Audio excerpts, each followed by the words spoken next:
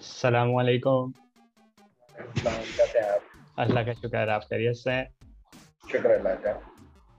सबसे पहले तो थैंक यू सो मच, आपने टाइम निकाला।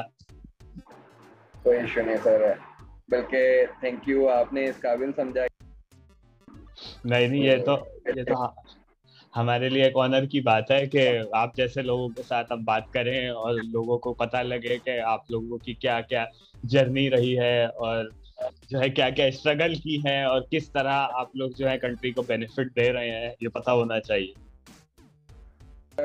बहुत सारे लोग इस चीज़ में ना बहुत कुछ फेस करते हैं सही मार्केट बात के है। अंदर। अब मैं अगर अपने करियर के स्टार्ट की बात करूं तो मेरे पास बहुत सारी चीज़ों को लेकर नॉलेज नहीं होती थी।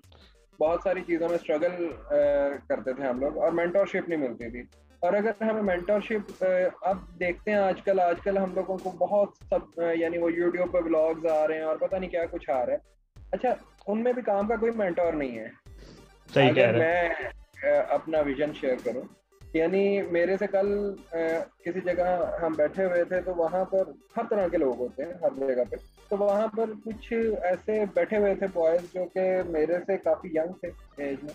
और वहाँ कैजुअली बात शुरू हो गई और वो देवर लाइक वो रेहान अला वाला एंड फलाना एंड वो क्या है वो आजाद चाय वाला हाँ। मिलियनेयर पाकिस्तान, वो इस तरह की। मैं कहा यार देखो बात सुनो, इतने मिलियनेयर बिलियनेयर हैं तो उनके पास टाइम कैसे है?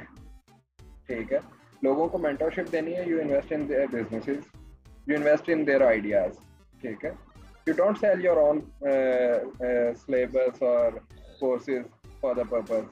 ठीक सही है, अगर आप किसी के लिए कुछ करना ही चाह रहे हैं, आप एक स्टार्टअप इकोसिस्टम के ऊपर काम करें, आप थिंक टैंक बनाएं, आप थिंक सही टैंक्स को सपोर्ट करें। ये क्या बात हुई कि आप जी लाख रुपया तो आजकल के दौर में हर कोई कमा सकता है यूट्यूबर, ये आप गाइड नहीं कर रहे, ये मिस गाइड कर रहे हैं सही आप। सही बात है, ठीक है, सही। वो इससे तो ज्यादा का ये थोड़ी पोटेंशियल सी लगता चीजें है हैं उसको, इस मुल्क आप के वो कर अंदर। रहे हैं। और मैं समझता हूँ कि रॉन्ग जो इंफॉर्मेशन है वो नुकसानदेह होती है।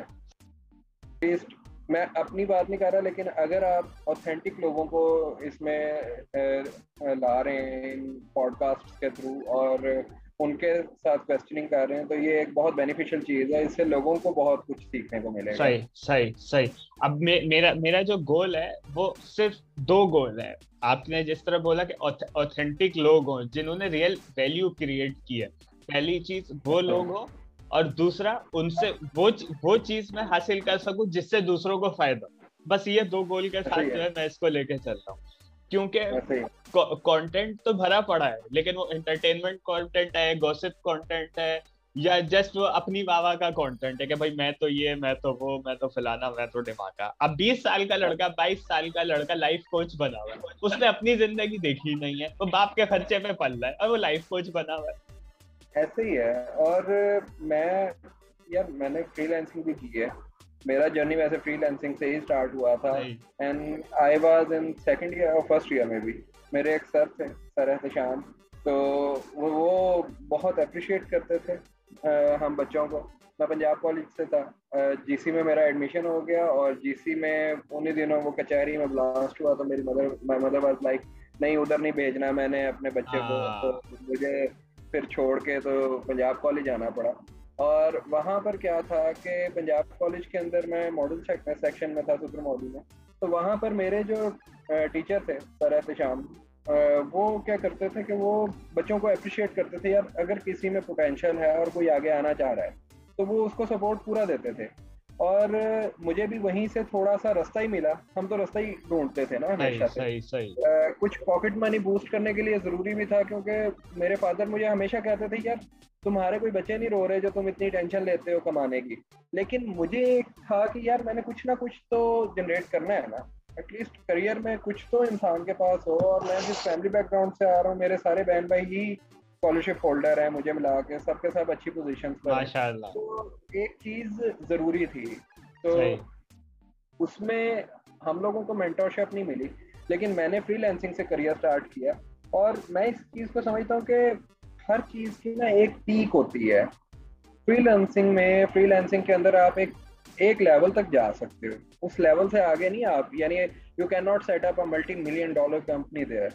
ठीक है, सही सही। आप अगर ये विजन लेके चल रहे हैं कि आप फ्रीलांसिंग करेंगे, कोई 100 125 बंदे को बिठा लेंगे अपने पास और यार freelancing is already an underpaid market, उधर ऑलरेडी अंडरपेड प्रोजेक्ट्स हैं, ठीक है। ये अब बड़ी अच्छी फाइव अच्छी बात आपने शेयर की है, क्योंकि ये फ्रीलांसिंग को लेके जो है खूब मंजन भेजा जा रहा होता है कि हम आपको फ्रीलांसिंग से सिखाते हैं और आप ये कमाएंगे, आप बेसिकली वो कमाएंगे। है क्या, मैंने पाकिस्तानी से ज्यादा मैंने बाहर की मार्केट में सही। काम किया है, तो मैं इस चीज को अंडरस्टैंड करता हूँ बड़ा क्लियरली कि जो ये फ्रीलांसिंग है ना, इसका हम लोगों को अभी तक यही नहीं पता कि मतलब क्या है इसका, ठीक है। सही। इसका मतलब बड़ा सिंपल सा है यार, फ्रीलांसिंग जो है वो पार्ट टाइम बेसिकली उनकी जॉब होती है। एक छोटा मोटा हम्म। प्रोजेक्ट पकड़ लिया, ना वो प्रोजेक्ट बहुत बड़ा होगा और ना रिसोर्सेज उसके अंदर बहुत ज्यादा इन्वॉल्व होंगे, और वो प्रोजेक्ट डिलीवर कर देंगे। उसमें कोई ट्रिकी चीज नहीं है, कोई चैलेंजिंग रोल नहीं है, ठीक है। और एक हद तक आप उसके अंदर definitely for a single person जो कि खुद काम कर रहा है, ही कैन प्रोड्यूस कर क्वालिटी, सकते ही हैं। Can set up his own startup journey there, ठीक है। यानी मैं बहुत सारे ऐसे लोगों को जानता हूँ जिनके साथ मेरी टर्म्स थी, जिनको मैंने भी फ्रीलांसिंग में कहा कि यार तुम्हारे पास ग्राफिक्स डिजाइनिंग के स्किल्स हैं या तुम्हारे पास वेब डेवलपमेंट के स्किल्स हैं, तो तुम इसमें जंप करो। और बहुत सारे ऐसे लोगों ने, क्योंकि किसी के पास जब रास्ता ना हो तो आपके लिए यही एक अच्छा रास्ता होता है कि यार ठीक है कहीं से तो स्टार्ट करो ना। और बहुत सारे लोगों को जिनको मैं जानता हूँ, जिन बच्चों को यूनिवर्सिटी के मेरे यानी जूनियर्स थे, मेरे दोस्तों के छोटे भाई थे, जिनको मैंने गाइड किया, वो लोग इस वक्त दे आर मेकिंग गुड। लेकिन अगर आप कहें कि वो अब लड़का BMW में फिर रहा है, या वो BM की बाइक लेके फिर रहा है, या R1 बाइक है उसके पास, तो वो बहुत पैसा कमा रहा है, वो एक कॉर्पोरेट सेक्टर का बंदा है, नहीं। there's a huge difference between a freelancing company and a corporate sector firm, ठीक है। सही। जो सही। कॉर्पोरेट इन्वायरमेंट है वो बहुत डिफरेंट है, वहां पे आपको प्लानिंग, स्ट्रेटेजी, सारा कुछ लेके चलना पड़ता है। फ्रीलांसिंग के अंदर यार प्रोजेक्ट आया दे दिया, ठीक सही। है। सही। सही। तो मैंने भी फ्रीलांसिंग से ही शुरू किया, बट मैं बहुत जल्दी मैंने ये रियलाइज कर लिया कि यार नहीं, यहाँ पे तो एक कस्टमर के ऊपर भी मैं बहुत जलील होता हूँ। उसकी रीजन है, एक कस्टमर गया तो मैं भी गया, ठीक है। उसने नेगेटिव रिव्यू नहीं दिया और मेरी प्रोफाइल नीचे आ गई। सही। और सही। मेरे लिए टर्निंग पॉइंट ये था कि मैंने ड्यूरिंग डिग्री भी, यानी कॉलेज लाइफ में, फ्रीलांसिंग का रास्ता ढूंढना शुरू किया। हमारे टाइम पे तो बहुत ज़्यादा पोर्टल्स भी नहीं होते थे बैक इन 2007 और 8। तो हम लोग तो बहुत, मैं तो शायद बहुत ही पुरानी शेप में से आ रहा हूँ ना, मैं उन लोगों में से आ रहा हूँ जो लोग ब्लॉगिंग से शुरू करते थे। और उस टाइम पे गूगल एड्स जो है उनकी पेमेंट पाकिस्तान में मिलती थी। सही। तो ये जो सब कहते हैं कि पेपॉल पाकिस्तान में नहीं है, मैंने पेपॉल का पहला अकाउंट जो है वो तब बनाया था बैक इन 2007, जब पाकिस्तान उसकी लिस्ट में आता था, ठीक है। जबरदस्त। पाकिस्तान जबरदस्त। का जो नाम है वो 2009 में आके खत्म हुआ है लिस्ट में से। उसकी सही। रीजन थी कि 2009 तक आते आते यहाँ पे लोगों ने ऐसे ब्लंडर्स करने शुरू कर दिए थे, उसकी वजह से उन्होंने यहाँ से बंद कर दिया, अपनी सर्विसेज को क्लोज हम्म। कर दिया। और गूगल की भी सर्विसेज यहाँ पाकिस्तान में थी, पहले होती थी, मुझे अच्छी तरह याद है। मैंने गूगल एडसेंस से मैंने भी पैसे कमाए हैं, मैंने ब्लॉगिंग भी बहुत की है, ठीक है। और देन आई रियलाइज कि यहाँ से मुश्किल नहीं है कोई चीज़ ऑनलाइन कमाना, बट आहिस्ता आहिस्ता हमारे लिए मुश्किल क्यों होगी, क्योंकि हर बंदा ना विदाउट फॉलोइंग पॉलिसी जंप करना शुरू हो गया है, हाँ। अच्छा, ठीक एक है। चीज मैं आपको इंटरप्ट करूंगा, आई एम सॉरी। ये आपने जिस तरह पेपॉल का बताया, तो अच्छा, ये हमारे मिसकंसेप्शन है जिसे बहुत सारे आईटी ब्लॉगर्स भी शेयर कर रहे होते हैं कि जी पेपॉल ये कहता है कि पाकिस्तान से उसको नुकसान हुआ और ऐसा हुआ इसलिए बंद कर दिया, जबकि नहीं आपने नहीं मुझे एक नहीं, चीज बताई देयर इज अच्छी। Nothing like that, there is nothing like that. या देखो, पाकिस्तान में पेपॉल था, मैं ये नहीं कहता कि पाकिस्तान में पेपॉल नहीं था। आप किसी पुराने एंटरप्रेन्योर को पूछोगे ना, जो बहुत पुराना बैठा हुआ इंडस्ट्री में, वो आपको खुद कंफर्म करेगा पाकिस्तान में पेपॉल चलता था। पाकिस्तान से पेपॉल खत्म होने के पीछे दो रीजंस थी, ठीक है। आई हैव स्टडीड दैट, मेरा अकाउंट था वो बंद हो गया बाद में। वो रीजंस क्या थी, एक तो पाकिस्तान का बैंकिंग सेक्टर जो था वो उस वक्त इतना वेल डेकोरेटेड नहीं था जितना पेपॉल मांगता था कि यार पेपॉल के अंदर बैंक अकाउंट के थ्रू ही ट्रांजैक्शन हो रही होती हैं, लिंक होता है। तो हमारा बैंकिंग सेक्टर उस वक्त डिजिटलाइज नहीं था। ये वो टाइम था जब पाकिस्तान में वो कॉइन चलता था, वो हम लोग अपनी बारी के लिए वो एक ठीपा सा लेके बैठ जाते थे, सही। फिर वो सही। ठीपा सही। देते थे सही। कैशियर को और अपना काम करते थे। तो ये दैट वाज द टाइम। तो पेपॉल एक तो वहां पे नहीं आ सका, ठीक है। पेपॉल में पेमेंट आ जाती थी लेकिन विड्रॉल के लिए इशू नहीं होता आता। था। सही। आई रिमेम्बर मेरी पेमेंट्स आई थी गूगल एडसेंस की, उस वक्त पेपॉल गूगल के उसमें आता था, लिस्ट में पेमेंट्स में आता था। और पे आउट मेरा आ गया, फर्स्ट पे आउट आया गूगल एडसेंस का आया था, बिडवर्टाइजर का आया था, 2-3 और भी थे वो जो एड्स के पैसे देते थे, वो पॉपअप खुलते जाते थे। तो क्योंकि बीइंग अ स्टूडेंट मुझे किसी ने गाइड किया, मेरे एक बड़े करीबी दोस्त ने बल्कि गाइड किया कि यार मेरा कजन होंडा अकॉर्ड में फिरता है, वो जो इमरान हाशमी ने जन्नत में ली थी, ठीक है। तो वो जो होंडा अकॉर्ड है वो उसने खरीदी कैसे, वो उसने ऐसे खरीदी है कि वो सारा दिन मूवीज डाउनलोड करता है, वो अपलोड करता है डिफरेंट अपलोडिंग साइट्स पे, रैपिड शेयर और इस तरह की साइट्स होती थी। तो रैपिड शेयर वर्ल्ड, इस तरह की साइट्स होती थी, उनके ऊपर वो अपलोड करते थे मूवीज। और एक मूवी अगर आपने अपलोड करनी है तो उसके कोई 12-13 लिंक्स बन जाएंगे, हर लिंक जब 1000 दफा डाउनलोड होगा तो $25 आपको मिलेगा, ठीक है। तो मुझे दोस्त ने गाइड किया यार ये पे स्ट्रक्चर है इसका, तो इस पे करते हैं। मैंने काफी काम इस पे शुरू किया। अच्छा, SEO was a new term for me at that time, because आपके साइट के ऊपर 10,000 यूनिक विजिटर्स आएंगे तो कुछ होगा ना। तो वो 10,000 यूनिक विजिटर्स लाने के लिए मैं उसके ऊपर बड़े पापड़ बेलता था। डेली की 30 प्रोडक्ट्स 30 वो पोस्ट्स कर रहा हूँ, फिर रीपोस्टिंग्स भी कर रहा होता था बहुत ज्यादा अपने ब्लॉग पे। Eventually I ended up bringing 10,000 unique visitors on my blog. अच्छा, जबरदस्त जबरदस्त। तो ये बात मैं कर रहा हूँ 2008 और 9 के तो अकॉर्ड नहीं आई? अकॉर्ड नहीं आई, उसकी रीजन है कि पैसे मेरे आगे उस पे पे आउट होता था उस वक्त, और वो आपके पेपॉल पे पे आउट आ जाता था। तो पेपॉल पे पैसे तो आ गए, लेकिन पेपाल से बाहर निकालने का कोई तरीका नहीं था। पेपाल से वो निकालने की कोशिश की, तो यहाँ बैंकिंग सेक्टर्स वाले जो थे वो कहते थे यार ये पैसा किस चीज का आ रहा है, आप किस चीज का पैसा मंगवा रहे हैं, इसके क्या पेमेंट प्रूफ्स हैं, ये तो भाई दहशतगर्दी का पैसा है। तो टेररिज्म भी उसका पीक पे था, तो यहाँ पे पे आउट्स में बहुत इशू आता था। तो पेपॉल का एक तो ये इशू आ गया था कि पेपॉल यहाँ के लोकल बैंक्स के साथ लिंक नहीं किया, ठीक है। दूसरा जो मेजर रीजन था वो पाकिस्तान का कोई घाटा नफा नहीं हुआ भाई। पेपॉल का सिस्टम बहुत सिक्योर है। यहाँ पे मेरा मानना यह है कि पेपॉल गया इसलिए क्योंकि हमारे यहाँ पे टैक्सेशन सिस्टम बहुत वीक है पाकिस्तान में, ठीक है। जो कुछ लोग टैक्स पेयर्स हैं उनको रगड़ा गवर्नमेंट भी देती है टैक्स पॉलिसीज के तहत। जो कुछ लोग टैक्स पेयर नहीं है वो लोग जो है वो कमाते ही रहते हैं, बहुत अमीर हो जाते हैं, तो उनका चिल माहौल है।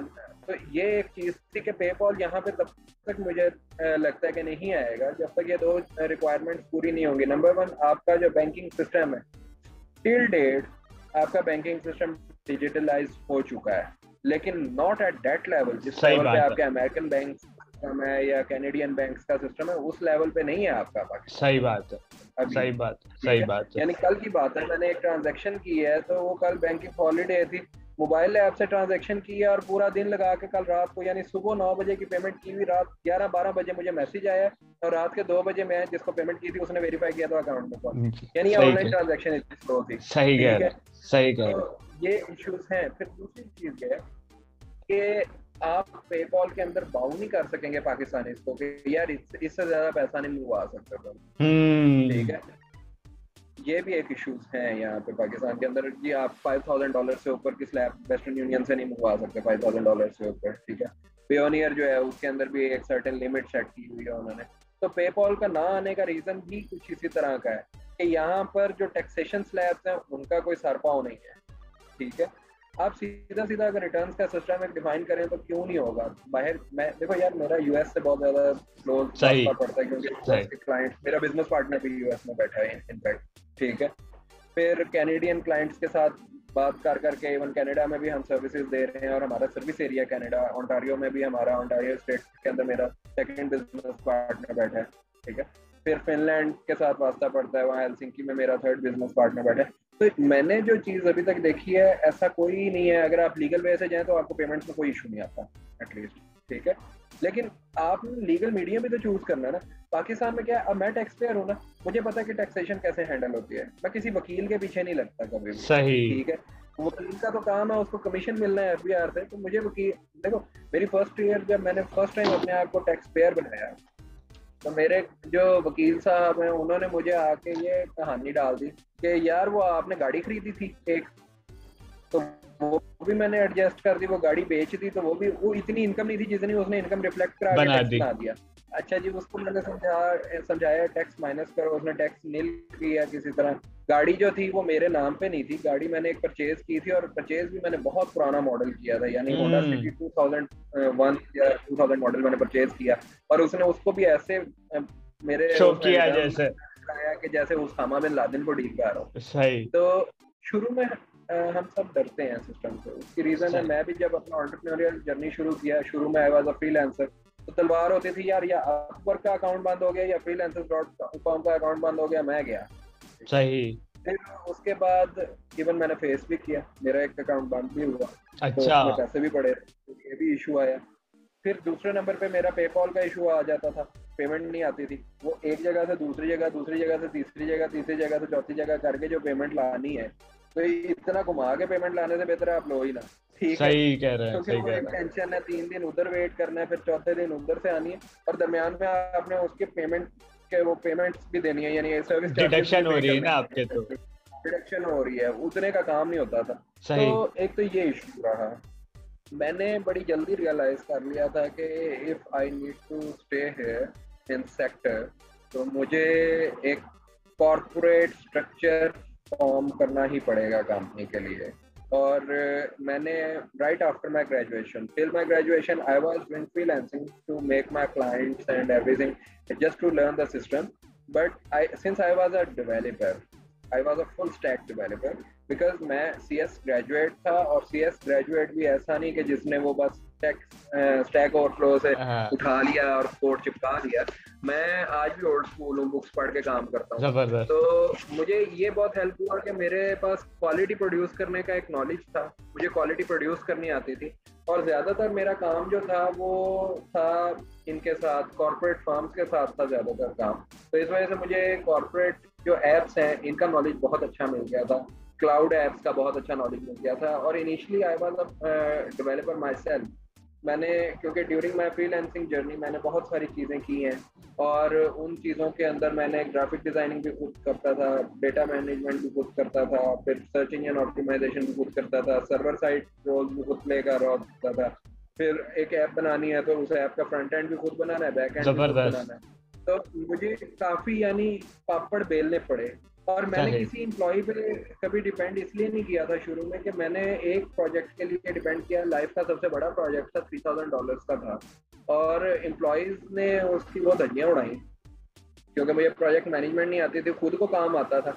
तो वो जो मैं आई वाज प्रोजेक्टिंग के 3 महीने में पूरा हो जाएगा, एम्प्लॉयज को 6 महीने की सैलरी दे के भी पूरा ना हुआ, और इवेंचुअली मैंने उसको बंद कर दिया तो ओहो। प्रोजेक्ट।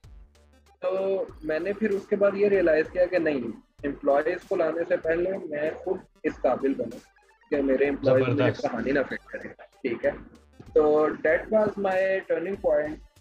और मैंने उसके बाद फिर एक कॉर्पोरेट स्ट्रक्चर को टारगेट किया, क्योंकि फ्रीलांसिंग में मैं झंडे जो गाड़ चुका था, वो झंडे भी अब नीचे जा रहे थे। यानी मेरा फ्रीलांसिंग अकाउंट बंद हो गया due to negative review, projects ओहो। लटकने शुरू हो गए, 3 एम्प्लॉयज थे, और मेरा सबसे पहला जो लाइफ का ऑफिस था वो था भी इसी बेडरूम में जिस वक्त मैं आओ। बैठा। जबरदस्त। इसी बेडरूम में, ये अब तो बेड है, तब होता था यहाँ मैट्रेस।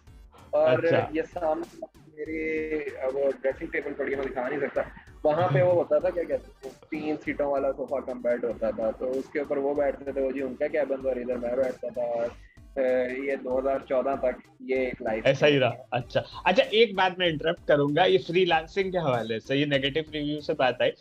पाकिस्तानियों का मोस्टली जो है एटीट्यूड, फ्रीलांसर्स जो होते हैं जरा डामाडोल होता है। मैं ये नहीं कह रहा कि वो सर्विस उनकी अच्छी नहीं होती है, वो अच्छी भी होती है, चीप भी होती है, लेकिन अगर एज अ मार्केट से आप कंपेयर करें तो उनका एटीट्यूड में वो बात नहीं होती है, मतलब वो प्रोफेशनलिज्म नहीं मिल रहा होता है। ये पाकिस्तानियों के अंदर मोस्टली ये चीज है। देखो मेरी सॉरी। बात ये है, मैं मेरा पॉइंट ये है कि प्रोफेशनलिज्म एक्सपेक्ट करना भी गलत है। ठीक है, आप अच्छा। फ्रीलांसर से प्रोफेशनलिज्म एक्सपेक्ट कर नहीं सकते। एक बच्चा है, उस बच्चे ने, या एक थोड़ा सा बड़ा आदमी है, उस बड़े आदमी ने एक पार्ट टाइम सर्विस को अपनी फुल टाइम सर्विस में कन्वर्ट किया है। ठीक है, वो पहले ही आपको सस्ता प्रोजेक्ट करके दे रहा है, सही। वो बहुत अच्छा हो जाएगा तो आपके साथ स्माइल करके बात कर लेगा। इससे ज्यादा प्रोफेशनलिज्म आप उससे एक्सपेक्ट कर नहीं सकते ना। आप कहोगे वो आपको $300 या $500 के एक प्रोजेक्ट के अंदर आपको फुल फ्लैज डॉक्यूमेंटेशन देगा, फुल फ्लैज आपको वेल कमेंटेड कोड देगा, फुल फ्लैज उसकी नॉलेज आपके साथ शेयर करेगा। नहीं ऐसा हो सकता। उसकी रीजन है सही। यार, एक टीम फायर्ड होती है, और वो टीम $300 के प्रोजेक्ट में आप फिट ही नहीं कर सकते। सही। $300 में से स्ट्रेट फॉरवर्ड आप दे रहे हो फ्रीलांसिंग पोर्टल को, फिर बकाया कोई 5 to 6% आपके कन्वर्जन चार्जेस कट जाते हैं, जो सही बैंकिंग सही सेक्टर सही में आते हैं पैसे डॉलर के रेट के कन्वर्जन के ऊपर। ये 210 का डॉलर जो होता है ना, ये सिर्फ आपकी पेमेंट के लिए होता है। सही आपको सही 202 या 203 ही मिलना होता है, ठीक है। सही कह रहे हैं, तो सही कह रहे हैं। कन्वर्जन है वो भी 5 to 6% का आपको डेफिसिट ही दे रही होती है नेक्स्ट। और उस सब के बाद फिर अगली चीज आपके लिए क्या आती है? अगली चीज आपके लिए ये आती है कि जो आपके बकाया यानी $300 में से अप टू 30% तो आप पहले ही गवा चुके हो, ठीक है। सही बकाया जो आ रहा है उसका अगर डायरेक्ट बैंक अकाउंट में ले रहे हो तो 1 या 2% उसका वो भी कटना है, विद होल्डिंग टैक्स भी कटना है, depending on your registration as tax payer. अभी सही सुनने में आ रहा है 30% होने लगा आईटी सेक्टर का, लेकिन अभी इम्प्लीमेंट नहीं हुआ आई गेस, और अच्छा मैंने नहीं ऐसा सुना। लेकिन फॉर नॉन टैक्स पेयर पहले 2% होता था, फॉर टैक्स पेयर 1% होता था। और अगर आपने सर्टेन वो प्री यानी जिस तरह हम लोग उसके वो सारे प्री रिक्विजिट्स मीट करते थे तो वो 1% भी समटाइम डिडक्ट नहीं होता था, ठीक है। सही तो इस तरह का था। लेकिन अब खुद सोचो, एक बंदा जो ऑलरेडी अंडरपेड प्रोजेक्ट दे रहा है उसके अंदर वो सारा कुछ ही खुद कर रहा है, वो टाइमलाइन भी मीट कर रहा है, फिर उसके बाद वो आपको क्या कुछ देगा? तो इसलिए उसके साथ बहुत ज्यादा प्रोफेशनलिज्म एक्सपेक्ट करना भी गलत है मेरी नजर में, ठीक है। सही, ये सही सही ऑलरेडी 2 महीने में कर रहा है, उसको बेचारे को पेमेंट से मतलब है अपनी। 2 महीने अगर एक बंदे के, मैं भी अगर अपनी बात करूं, मैं 2 महीने अगर अपने बच्चे के जरूरियात पूरी करनी है या अपनी वाइफ की मैंने नीड्स पूरी करनी है या मैंने अपने घर को सपोर्ट करनी है और पेमेंट 2 महीने लटक रही है और फिर क्लाइंट कह रहा है कि मैं पेमेंट ही तब रिलीज करूंगा जब भाई मेरी ये चीजें और डाल के दो जो कमिटेड ही नहीं है, तो सही वो नॉन सही प्रोफेशनलिज्म प्रोवोक हो जाता है वहां पे, मैं भी चिढ़ जाऊंगा, ठीक है। सही। नहीं, ये अच्छी अच्छी अच्छा अच्छा आपने एक जो है ओवरऑल पिक्चर दी है, क्योंकि ये एक नॉर्मली इंडस्ट्री के अंदर मतलब नॉर्मल बात हो रही होती है कि पाकिस्तानी फ्रीलांसर या पाकिस्तानी आईटी सेक्टर का जो एटीट्यूड होता है वो प्रोफेशनल नहीं होता है। Good, they know how to produce quality. As a quality नहीं, एज एन एटीट्यूड बात करो काम के हवाले से और चीप लेबर के हवाले से। पाकिस्तान दुनिया में जो है उसकी अपनी वैल्यू है, जस्ट फॉर एटीट्यूड। अच्छा 1 मिनट आप लाइन पे ही रहो, श्योर मैं श्योर जरा एसी स्विच ऑन कर लूं, मेरे घर में लगी है, मैं फैन श्योर श्योर, कोई मसला नहीं।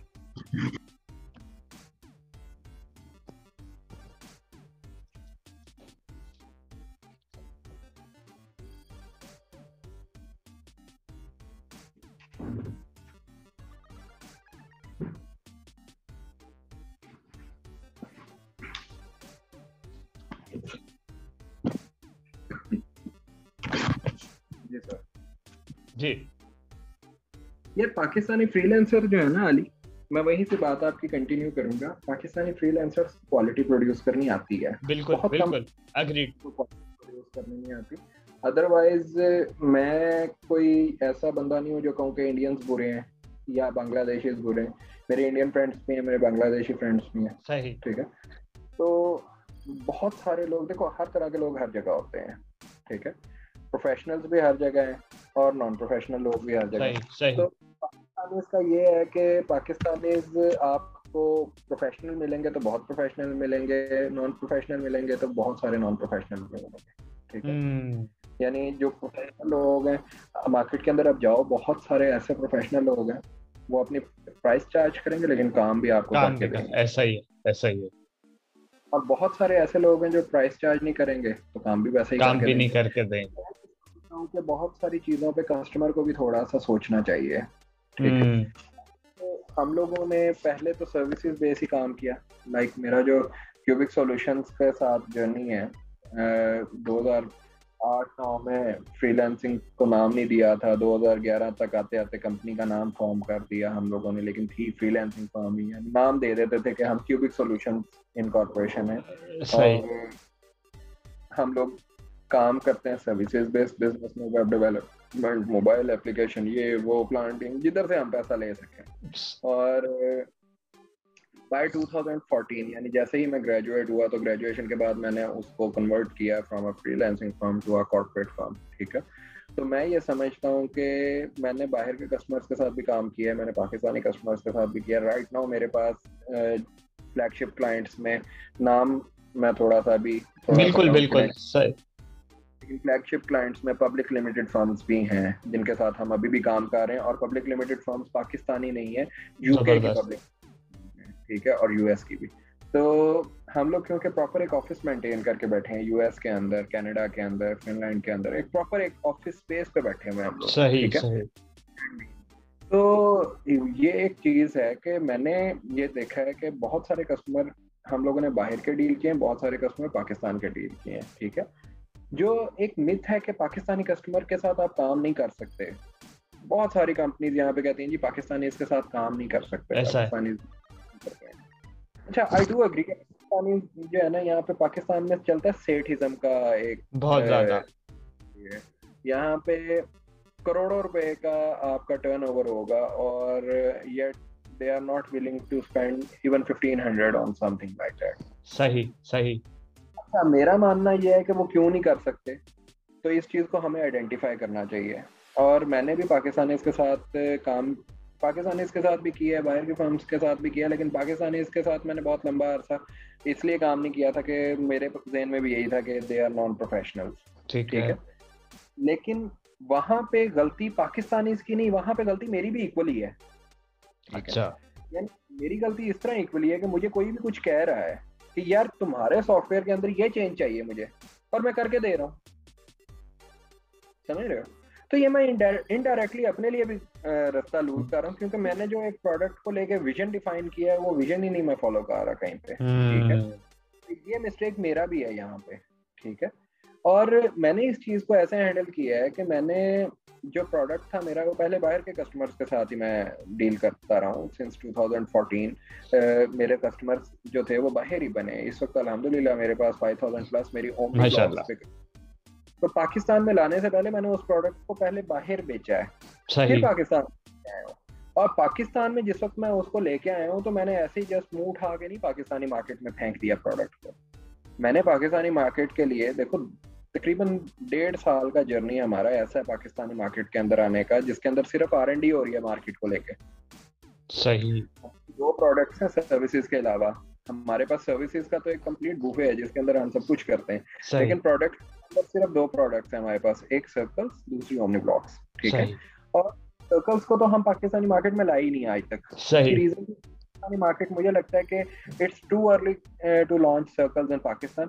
हम प्रोडक्ट को अर्ली स्टेजेस पे लॉन्च कर देंगे, जबकि बाहर हमारे पास तकरीबन उसके ऊपर बहुत स्ट्रॉन्ग कस्टमर बेस है। 12,000 प्लस सब्सक्रिप्शन हमारे पास इस वक्त ग्लोबल मौजूद है। सही। हम लॉन्च करेंगे तो वो फिट जाएगी प्रोडक्ट। सही सही बात है। जो है ना, ये मार्केट है प्राइस ब्रैकेट की मार्केट, तो यहाँ पे प्राइस ब्रैकेट का बड़ा मेजर इशू रहेगा। अच्छा, दूसरी चीज जो ये मार्केट में आती है वो ये है कि आप जितने भी सॉफ्टवेयर हाउसेस को देखेंगे ना, जो तो ग्रूम्ड सॉफ्टवेयर हाउसेज हैं, देखो यहाँ पे 2 तरह की कंपनीज हैं। एक वो कंपनीज हैं जो ग्रूम्ड हैं, बाहर उनके लिंक्स हैं, बाहर से बिजनेसेस हैं, और वो बहुत ज्यादा आपके जो सॉफ्टवेयर इंजीनियर्स हैं उनको बहुत एक्स्ट्रा पे कर रही हैं, इतना ज्यादा पे कर रही हैं कि इतनी तो उस बेचारे सॉफ्टवेयर इंजीनियर की अपनी भी वैल्यू नहीं होती। सही कह रहे, सही कह रहे। और वहीं ऐसी कंपनीज भी हैं जो कि बस उनको बेसिक PHP नॉलेज है, ठीक है, फ्रेमवर्क्स का भी नॉलेज नहीं है, टेक स्टैक क्या होता है उन्हें पता ही नहीं है ये चीज़ें, और वो मार्केट में जा रहे हैं और वो कोई भी दुकानदार उनको कुछ भी कह रहा है या कोई भी बिजनेसमैन उनको कुछ भी कह रहा है तो वो उसकी मर्जी के मुताबिक चीज बना रहे हैं और बहुत ही सस्ती बना रहे हैं। ठीक है, सही सही। ऑलरेडी एक मार्केट इम्बैलेंस क्रिएट हो रहा है इस मार्केट के अंदर। सही। बची कुछ ही चीजों के अंदर रोल हमारा एजुकेशन सेक्टर भी प्ले करता है, ठीक है। वो कैसे प्ले करता है, थोड़ा सा कंट्रोवर्शियल स्टेटमेंट लगे, लेकिन देखो यार मेरा एजुकेशन सेक्टर से बड़ा क्लोज लिंक भी रहा है, ठीक है। सही। तो मैं इसको समझता हूँ। ये रिमेनिंग मीटिंग टाइम ऊपर हम दोबारा वो कर लेंगे, ठीक है। अच्छा यार, मेरा मानना ये है कि एजुकेशन सेक्टर इसलिए रोल प्ले यहाँ पे कर रहा है, थोड़ा सा बैड इम्पैक्ट यहाँ से क्रिएट कर रहा है कि देखो एक प्रोफेसर, वो प्रोफेसर ग्रेजुएट हुआ एक यूनिवर्सिटी से, ग्रेजुएट होकर उसने किसी दूसरी यूनिवर्सिटी से MS किया, MS करके वो किसी तीसरी यूनिवर्सिटी से PhD कर लेगा या पहली यूनिवर्सिटी से PhD करेगा और वहीं पे टीचर लग जाएगा। तो ये भी आपने बहुत ज्यादा वो कर दिया, मतलब ग्रेजुएट के बाद MS करते करते वो लग जाता है, वरना लैब इंजीनियर तो वो बन ही जाता है। लैब इंजीनियर तो बनते ही है। और इस चीज का नुकसान ये है कि यार उस बंदे का पहले ही कोई एक्सपोजर नहीं है कि कॉर्पोरेट प्रोडक्ट को कैसे एक्सपीरियंस ही नहीं है। और वो बच्चों को ये गाइड कर रहा है कि सॉफ्टवेयर इंजीनियरिंग करते ही ना तुम मार्केट में जाओगे तो बहुत पैसा है। सही बात। वो खुद कभी मार्केट गया नहीं है, खुद कभी मार्केट गया नहीं है, यानी खुद उसको तुम एक प्रोजेक्ट दो वो प्रोजेक्ट नहीं कर सकेगा। सही सही बात। तो ये चीज जो है ना ये बहुत नुकसानदेह है। सही देखो कह रहे बच्चे को मार्केट में जब तक क्रश नहीं करवाओगे हैं। तब तक बच्चा नहीं होगा। मेरे जो दोस्त या मेरे जो बैचमेट्स हैं, अल्हम्दुलिल्लाह मेरे सारे बैचमेट्स सक्सेसफुल हैं, सबके सब अच्छी पोजीशंस पे हैं, सबके सब they are doing good. But हम लोगों को हमारे टीचर्स ने ये मंजन नहीं बेचा कि यार तुम मार्केट जाओगे तो मार्केट में तुम्हारे लिए वो फूलों की सेज से जाके सही हाथ लेके बात, खड़े। सही कह रहे हम हैं। लोग work on your skill.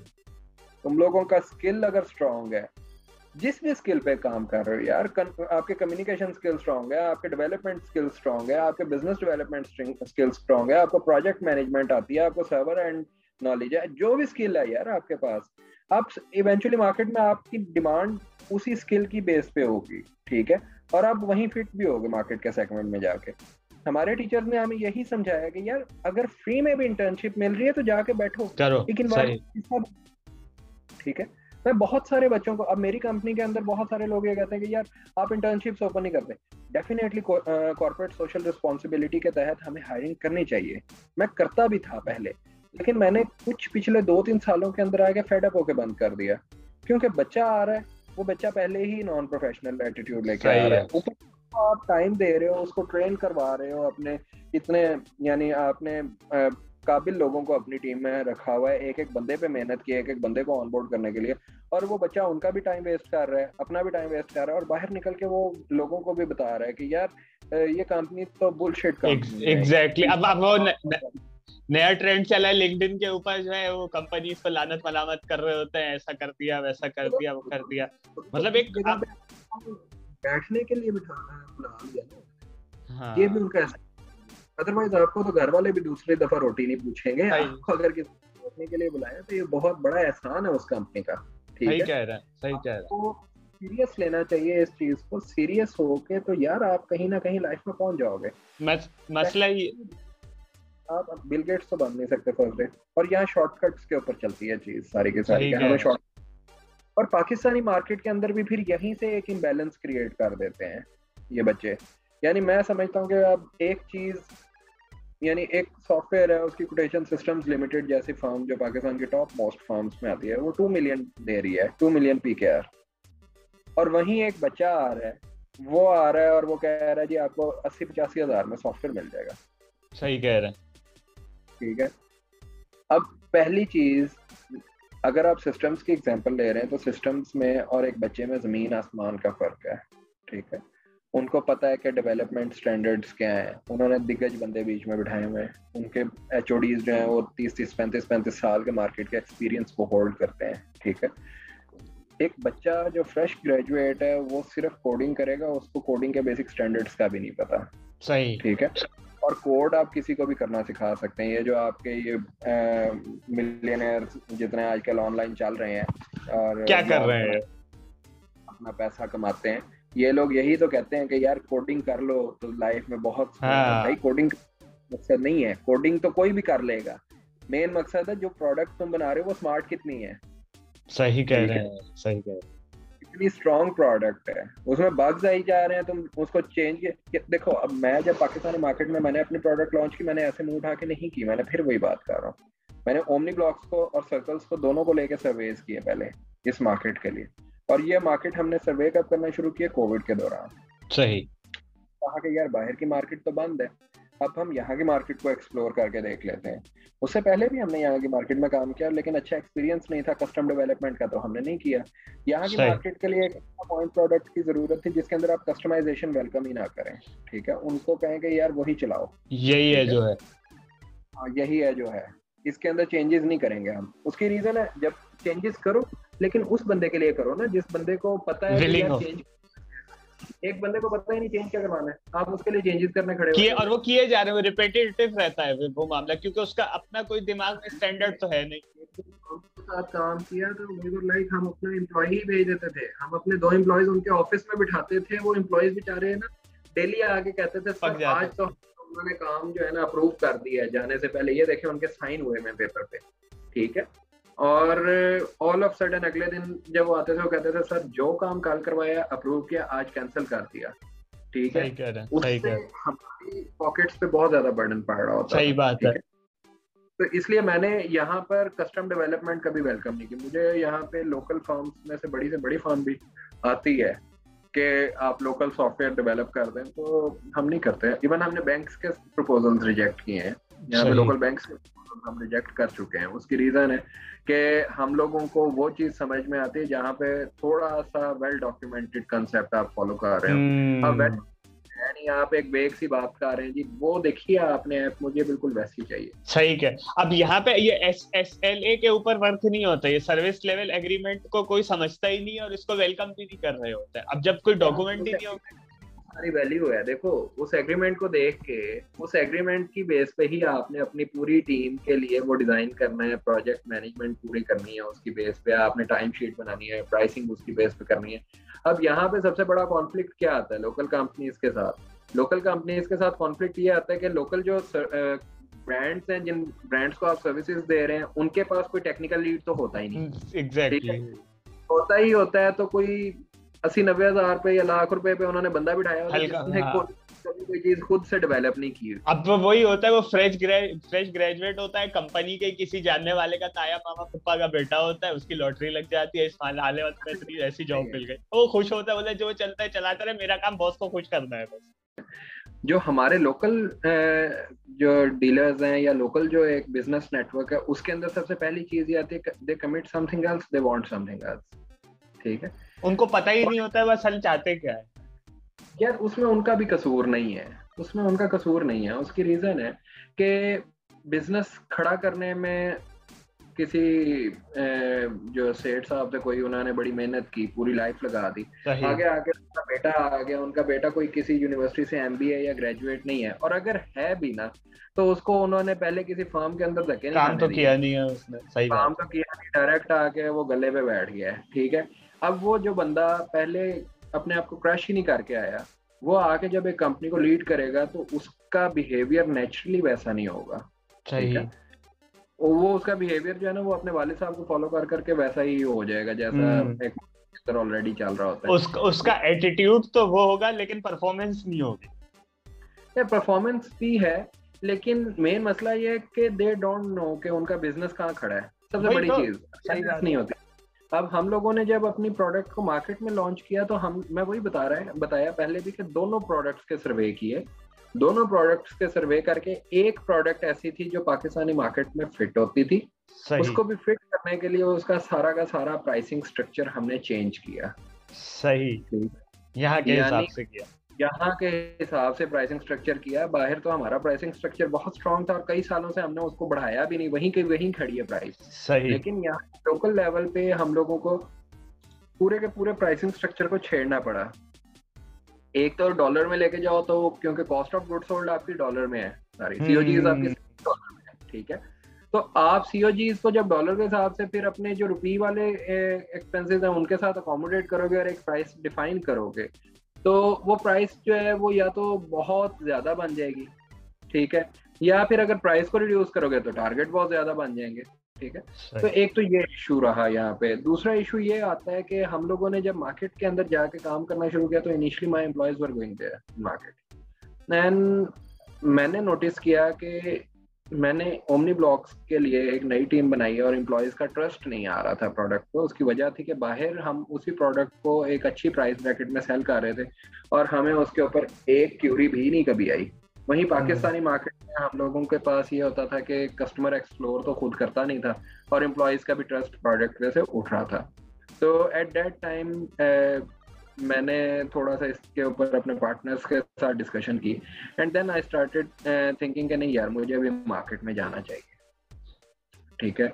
At least मुझे देखना चाहिए कि जिस टारगेटेड ऑडियंस को हम फेस करना चाह रहे हैं, जिस टारगेटेड ऑडियंस को हम लेके चलना चाह रहे हैं, वो सोचते क्या हैं। तो उसके लिए मैं खुद मार्केट के अंदर कदम रखा। हालांकि मेरा स्टाफ इस वक्त अल्हम्दुलिल्लाह 100+ का है, तो ऑल ऑफ देम हम चले जाते हैं या हम हैंडल कर लेते हैं या हम देख लेंगे सर आप क्यों जा रहे हैं, बट नहीं, मैं समझता हूँ कि जो एक्सपीरियंस आप खुद लेके आते हैं उस पर आप बेहतर गाइड कर सकते हैं। तो मेरे लिए भी एक नया एक्सपीरियंस था और मैंने बैक इन सितंबर मेरे वालिद साहब की डेथ हो गई, तो उसके बाद फिर मैंने उनके भी, क्योंकि ब्रांड को थोड़ा सा कॉर्पोरेट स्ट्रक्चर में कन्वर्ट करना था, वो प्रॉपर्टी में काम करते थे, construction business and rental business के अंदर, तो मैंने उनको भी कैरी करना था चीज़ों को, साथ ही साथ एक हम्बल बैकग्राउंड है हम लोगों का, थोड़ा सा पॉलिटिकल टच भी आ जाता है उसमें, तो उस चीज़ को भी कैरी करना था, और साथ ही साथ ये चीज़ भी कैरी करनी थी जो मेरी कंपनी है उसको लेके चलना था। तो मैंने फिर अपने लिए यही रास्ता बेहतर समझा कि मैं मार्केट में जाके पहले देखूं सही कि यहाँ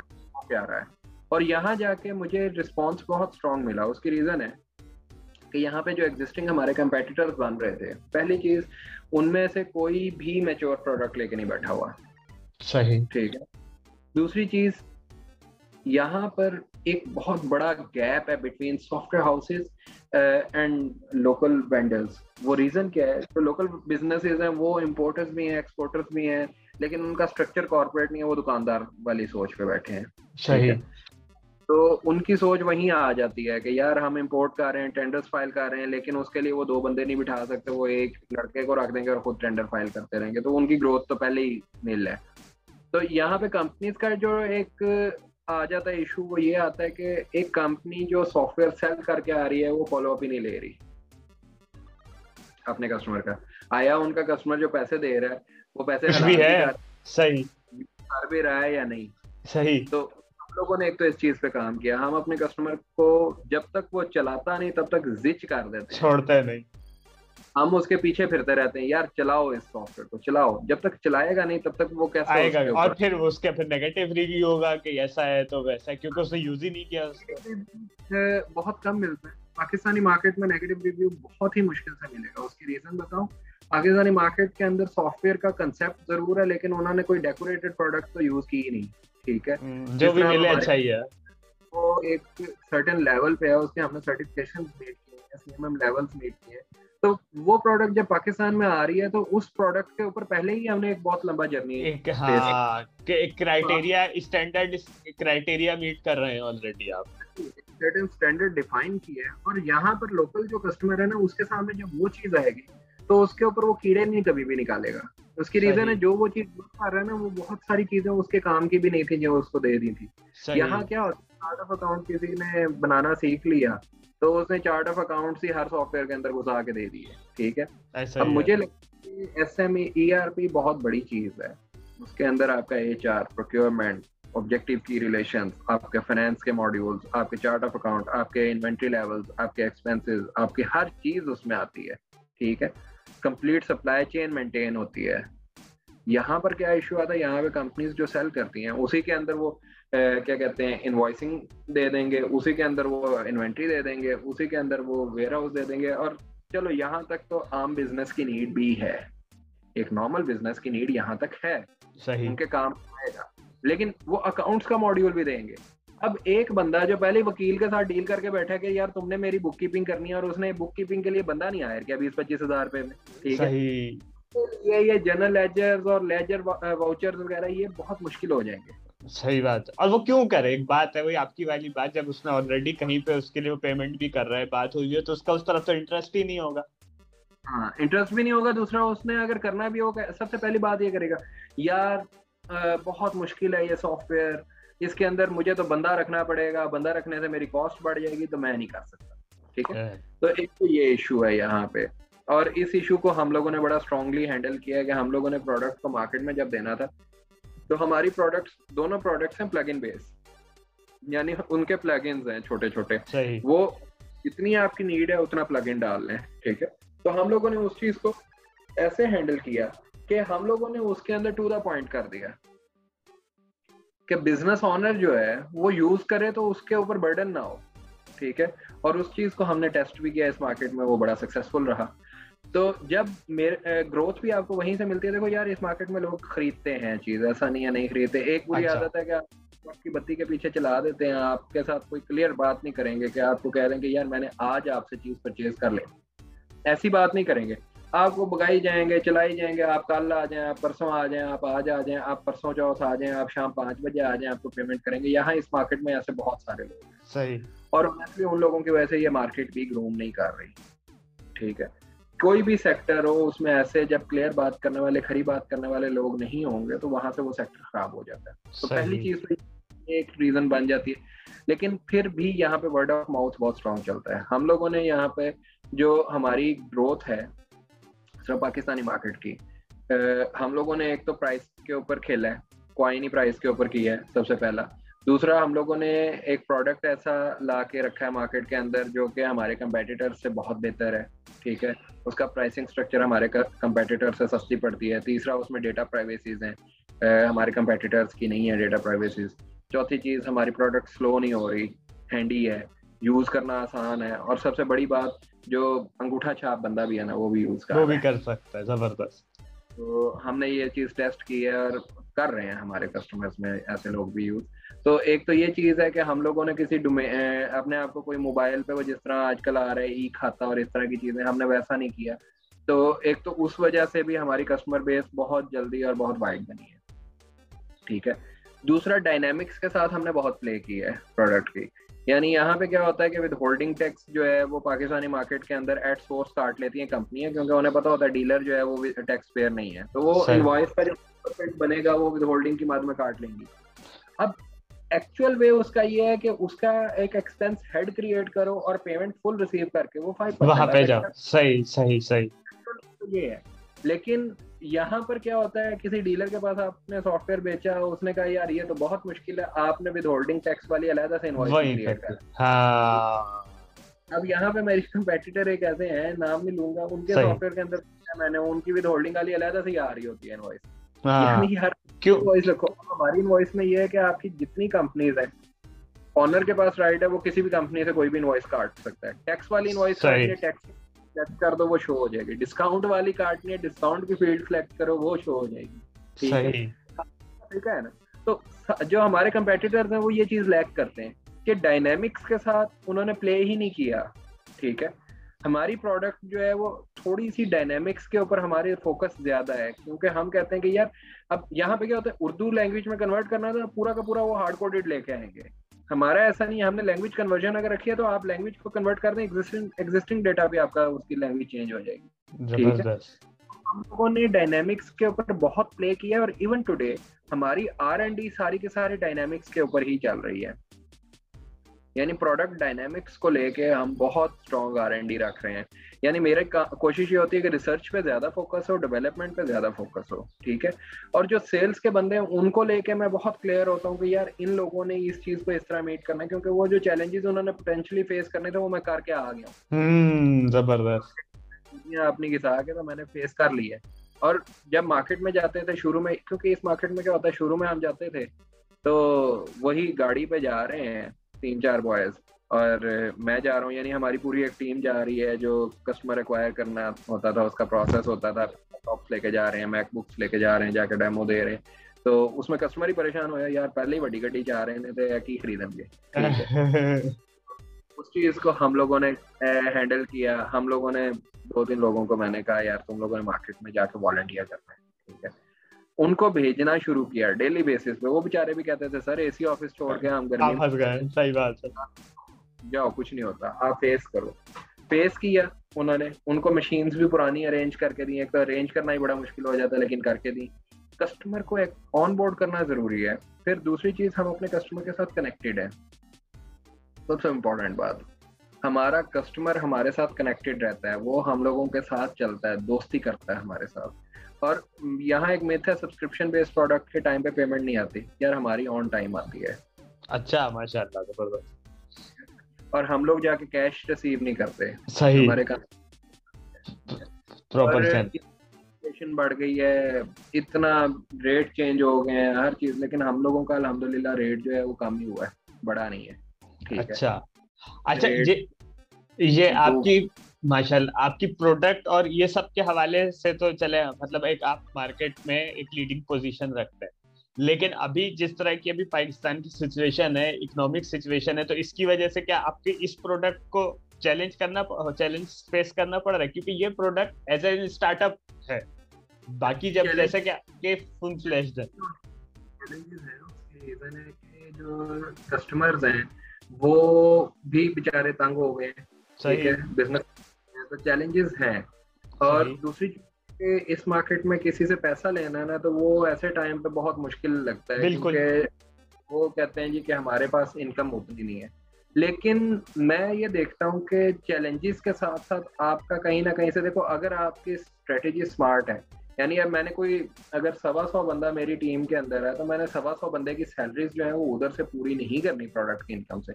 मेरा प्रोडक्ट का जो सेगमेंटेशन है वो डिफरेंट है, यानी वो कंपनी ही स्टैंड अलोन चल रही है, समझ रहे हो? तो अपने एक्सपेंस सिर्फ बियर करने हैं, उसने पेरेंट कंपनी के एक्सपेंस बियर नहीं करने। तो मैं वे में चल रहा होता हूँ कि मेरे पास मार्जिन होते हैं।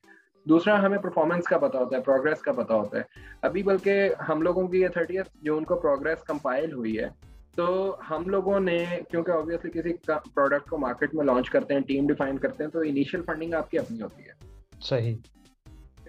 इनिशियल जो फंड आप करते हैं अपनी टीम को किसी भी नए सेगमेंट के लिए, वो कंपनी, पेरेंट कंपनी ही कर रही होती है, इन्वेस्टर्स को ला के या किसी भी तरह। तो हम लोगों का जो फंडिंग थी वो पिछले साल हम लोगों ने अप टू 60% डेफिसिट फेस किया था, और इस मिड ईयर तक आते आते, यानी हमने क्वार्टर्स में आते आते तो बहुत अच्छा परफॉर्म किया, मिड ईयर तक आते आते हमारा पिछले साल के मुकाबले मंथ ऑन मंथ डेफिसिट जो था वो सिर्फ 10% रह गया हुआ था। ठीक है, जबरदस्त। यानी हम लोग जो ग्रोथ हम लोग लेके चल रहे हैं, ग्रोथ हमारी 400% की, माशाल्लाह, जबरदस्त ग्रोथ। ऐसे ही हमने मुंह उठा के नहीं की, ऐसा हमने अपने एक्सपेंसेस को रिड्यूस किया, हमने अपनी टीम को टू द पॉइंट किया, हमने टीम के पर्क्स को अगर डिफाइन किया तो उसको भी हम लोग सर्टेन स्टैंडर्ड्स के ऊपर लेके गए, सर्टेन टीओआरस के ऊपर लेके गए कि भाई तुम्हें अगर ये बेनिफिट मिलेगा तो उसके लिए ये टारगेट भी मीट करना है। ठीक है, हमने अपने कमीशन स्ट्रक्चर को चेंज किया, और सबसे इंपॉर्टेंट चीज, हमने लोड शिफ्ट किया, जो बहुत इंपॉर्टेंट चीज थी। यानी हमने किसी मार्केट के अंदर अगर कस्टमर बनाया तो हमने उस कस्टमर को फ्री में नहीं चीज बेची। यहाँ एक कंसेप्ट है, इसका अंदर में दे आओ उसके बाद वो तुम्हें रिकमेंड करेगा, ऐसा कुछ नहीं है। ठीक है, हमने फ्री में नहीं, आपको इंसल्ट नहीं किया, हमने चीज बेची है तो हमने उसे कहा यार तुम बेचो इसे, तुम हमसे अलग से कमीशन लेना है इसका, तुम हमारे सेल्स अलायंस में आ जाओ। अब उससे क्या फायदा हुआ है, हमें एक एक कस्टमर ने आगे 15 17 कस्टमर दिए। सही, जबरदस्त। तो उन लोगों ने जो एक कमीशन हमने एम्प्लॉय को देना था वो कमीशन हम उनको दे देते हैं। सही, लेकिन उनको सब्सक्रिप्शन पूरी लेते हैं। सही सही सही। तो मतलब ये है कि इस सिचुएशन के अंदर भी इफेक्टिव स्ट्रेटेजीज की तरफ चैलेंजेस को पॉजिटिवली फेस किया जा सकता है, जैसा कि आप कर रहे हैं। ये स्ट्रेटेजीज के थ्रू तो हर चीज हो सकती है, क्योंकि अगर आप वर्किंग इन चीजों पे कर रहे हो तो मेरा ख्याल है प्ले करती है। और मैंने हमेशा से ये विजन रखा कि मेरी कंपनी जो है ना वो एक बड़े लंबे अरसे तक काम करे। ये ना हो कि मैं चला जाऊं, अल्लाह ना करे तो मेरे पीछे कंपनी बंद रहे, मेरी कंपनी चलती रहे। ठीक है, क्योंकि यहाँ से 100 रोजगार लगा हुआ है। जो लोग इस टीम में आए हैं, एक एक बंदे को मैं ढूंढ के लेके आया हूँ। ठीक है, ऐसे ही मेरी टीम में नहीं, लोग आगे एक एक बंदे को हम लोगों ने ढूंढ के यहाँ पे अकोमोडेट किया। फिर बड़ी इंपॉर्टेंट चीज, हमारे रोल्स बड़े क्लियरली डिफाइंड है, रिस्पॉन्सिबिलिटीज बहुत क्लियरली डिफाइंड है। ठीक है, हम अपनी चेन ऑफ एक्शन ब्रेक नहीं करते कभी भी, हमारा मॉडल ही है। यानी हमारी टीम में अगर एक जूनियर इंटर्न आ रहा है तो उसका कंपनी के सीईओ के साथ कोई लेना देना नहीं है। ठीक है, उसका काम अपने टीम लीड तक है, वो सीईओ से मीट एंड ग्रीट करे। अब यहाँ पे मैंने एक बात ये पहले भी एक दफा ये किसी कॉन्फ्रेंस में की थी, तो सारों ने बड़ा इस चीज पे रिएक्ट किया, जी ये तो आप तकब्बुर और पता नहीं नहीं, ऐसा नहीं। आप सीईओ के साथ मीट एंड ग्रीट कर सकते हैं, लेकिन आप अपनी चेन ऑफ एक्शन को ब्रेक नहीं कर सकते। अगर सीईओ साहब जो है वो चेन ऑफ एक्शन ब्रेक करके एक इंटर्न का मसला हल कर रहे हैं और उसके मैनेजर को अवॉइड कर रहे हैं, ठीक है, तो फिर ये उस मैनेजर की इंसल्ट है, कहानी खत्म हो गई ना, पूरा स्ट्रक्चर ही धर्म हो गया, ऑर्गेनाइजेशन हो गया। तो इसलिए हम लोगों ने इस चीज पे बहुत वर्किंग किया है। समटाइम दिल कर रहा होता है यार, नीचे वाले एम्प्लॉय को सख्ती हुई है, वो सीईओ से राब्ता कर रहे हैं, तो बड़ा दुख भी हो रहा होता है कि हम जवाब नहीं देना मुनासिब समझ रहे होते, लेकिन जरूरी होता है। देखो, कंपनी की ग्रोथ ही इस बेस पे हुई है कि जो लोग डिजर्व करते थे उन्होंने बहुत अच्छा अपने लिए बना लिया, जो लोग डिजर्व नहीं करते थे वो शिकायतें लगा लगा के इवेंचुअली वो राइट साइज हो गए। तो right thing for right person का कॉन्सेप्ट होना चाहिए। जबरदस्त फॉलो करता हूँ बहुत क्लियरली कि यार एक बंदा अगर मेहनत कर रहा है, उसकी आउटपुट स्ट्रांग है, he is loyal with you, आपके साथ बहुत प्रोफेशनल चल रहा है, अपने एथिक्स को लूज नहीं कर रहा, तो आप उसको बाईपास करके किसी दूसरे को फैसिलिटेट नहीं कर सकते। ठीक है, दूसरा, आपको ऐसे डिपार्टमेंट्स क्रिएट करने पड़ते हैं। हेलो। जी जी, मैं सुन रहा हूँ आपकी बात। अच्छा, मैं कह जी रहा जी। हूँ दूसरा आपको ऐसे डिपार्टमेंट्स भी क्रिएट करने पड़ते हैं जहाँ पे आप अपनी टीम की परफॉर्मेंस को भी मॉनिटर करें। ठीक है, हम सही। लोग अपनी टीम की परफॉर्मेंस बहुत क्लोजली मॉनिटर करते हैं। उसकी रीजन ये है कि हमें एग्जैक्टली पता होता है कि हमारे हर रिसोर्स की, जिसको हम सीनियोरिटी में लेके आना चाहते हैं, उसकी क्या स्ट्रेंथ है और क्या वीकनेस है। जबरदस्त। हम अपने रिसोर्सेज को इस तरह स्टडी करते हैं। हम लोगों को ये पता होता है कि हमारा जब प्रमोशंस देनी है हमें किस एम्प्लॉय को देनी है। ऐसे ही तो किसी को एक पुराना बंदा उसको बिठा तो नहीं देंगे सीनियोरिटीज में। हमारे सही। पास जूनियर्स में भी बहुत स्ट्रांग लोग होते हैं, सीनियर्स में भी बहुत वीक लोग होते हैं। तो हमने ये देखना होता है कि कौन सा बंदा ऐसा है जिसको सीनियोरिटी में आप लेके आ सकते हैं और वो आपके सीनियोरिटीज में आके जस्टिफाई भी करेगा। ठीक है। तीसरी बहुत इंपॉर्टेंट चीज जिस पे हमने काम किया वो है कॉन्फिडेंशियलिटी। ठीक है, हम लोगों के यहाँ पर जो ओमनी ब्लॉक्स की टीम है वो ओमनी ब्लॉक्स की हद तक जरूर है, उनका क्यूबिक सॉल्यूशन के कुछ लोगों से वास्ता जरूर पड़ता है, लेकिन ये नहीं कि वो सारा दिन अपने कैबिन से उठे और क्यूबिक सॉल्यूशन की टीम के डिपार्टमेंट के अंदर जाके बैठ जाएं और वहाँ बैठ के चाय भी पिए, खाना भी खाएं। ऐसा हाँ।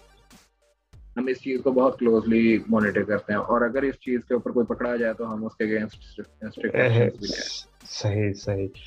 आपकी ऑर्गेनाइजेशन वैल्यूज हैं जो आपको जो है लेके चल रही है सिचुएशन के अंदर, क्योंकि आप लोग स्ट्रांगली उस पे, उसके ऊपर आप लोगों के जो है कोई कॉम्प्रोमाइज नहीं। हमने कॉम्प्रोमाइज किया भी नहीं। और इसका फायदा ये है कि हमारे टीम में माशाल्लाह ऐसे लोग हैं जो कंपनी पे बुरा टाइम आया तो तब भी कंपनी के साथ खड़े रहे, अच्छा टाइम आया तो वो तब भी खड़े रहे। क्योंकि देखो, राइट पर्सन को जब राइट वे में फैसिलिटेट करोगे ना तो वो आपके साथ दिल से कनेक्ट करेगा, उसकी लॉयल्टीज विन कर लोगे आप। ठीक है, जबरदस्त। हम लोग राइट पर्सन पे इन्वेस्टमेंट किया है हमेशा। हालांकि पहले होता था हम लोगों की इंटर्नशिप्स खुलती थी तो बहुत ज्यादा रश डाल देते थे हम लोग, लेकिन उसमें भी ये इशू होता था कि काम के बंदे नहीं आते थे कोई भी। हम लोगों ने जो काबिल लोगों को ला के बिठाया किसी कंपनी में, अगर जिस तरह हमारे बड़े सीनियर एक हैं पर्सन, नाम नहीं डिस्क्लोज करूंगा, तो वो किसी कंपनी में एचओडी थे, तो उनको अगर हम लेके आए तो उनको हमने जो ऑफर दी वो ऑफर बहुत स्ट्रांग थी। इवन एक $multi-million ब्रांड से एक छोटी फर्म में आना ये बहुत बड़ी बात होती है, लेकिन उनको ऑफर हमने वो दी जो उधर भी नहीं थी उनके पास। सही सही। और जरूरी नहीं हम फाइनेंशियल ऑफर्स दें, हम और भी बहुत सारी ऑफर्स सही कह रहे हैं, ये बात आपको सही सही, जिसके ऊपर लोग फोकस नहीं कर रहे होते, हर चीज को मॉनेटरी लेवल पे ही काउंट कर रहे होते हैं। और यहाँ पे कॉर्पोरेट पॉलिटिक्स भी एक आ जाती है। कॉर्पोरेट पॉलिटिक्स को हमने बहुत स्ट्रांगली अवॉइड किया हुआ है।